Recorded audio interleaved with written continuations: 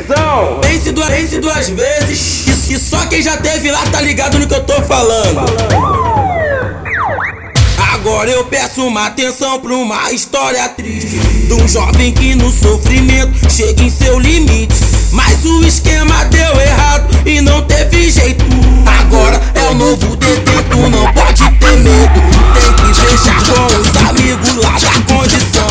Cumpriu sua pena com respeito, Sem vacilação. porque o certo é o certo, não fecha com errado. Avaliar no dia a dia o puro e o mandado.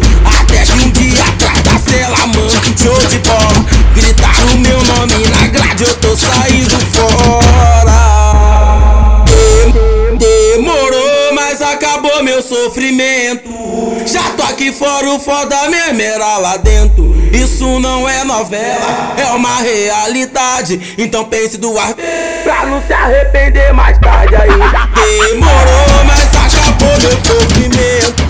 Já tô aqui fora, o foda mesmo era lá dentro. Isso não é novela, é uma realidade. Então pense duas vezes Pra não se arrepender. Então pense duas vezes pra não se arrepender mais tarde aí. Demorou, mas acabou meu sonho. Fala que é nós. Já tô aqui fora, o foda mesmo era lá dentro. Isso não é novela, é uma realidade. Então pense duas vezes pra não se arrepender. Então pense duas vezes pra não se arrepender mais tarde. Fala que é nós. Agora eu peço uma atenção pra uma história triste de um jovem que no sofrimento chega em seu limite. Mas o esquema deu errado e não teve jeito. Agora é o novo detento, não pode ter medo. Tem que fechar com os amigos lá da condição.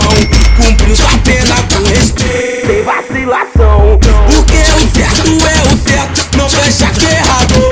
Avaliar no dia a dia o puro e o mandado. Até que um dia atrás da cela, mano, show de bola. Gritaram o meu nome na grade, eu tô saindo fora.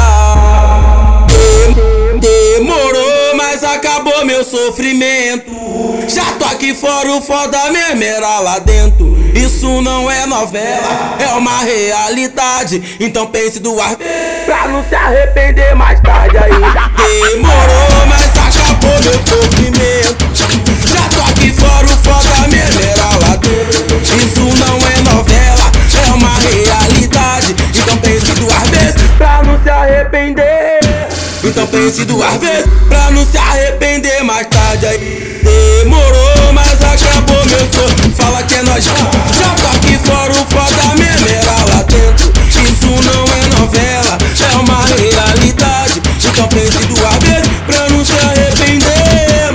Então pense duas vezes pra não se arrepender mais tarde. Fala que é nós.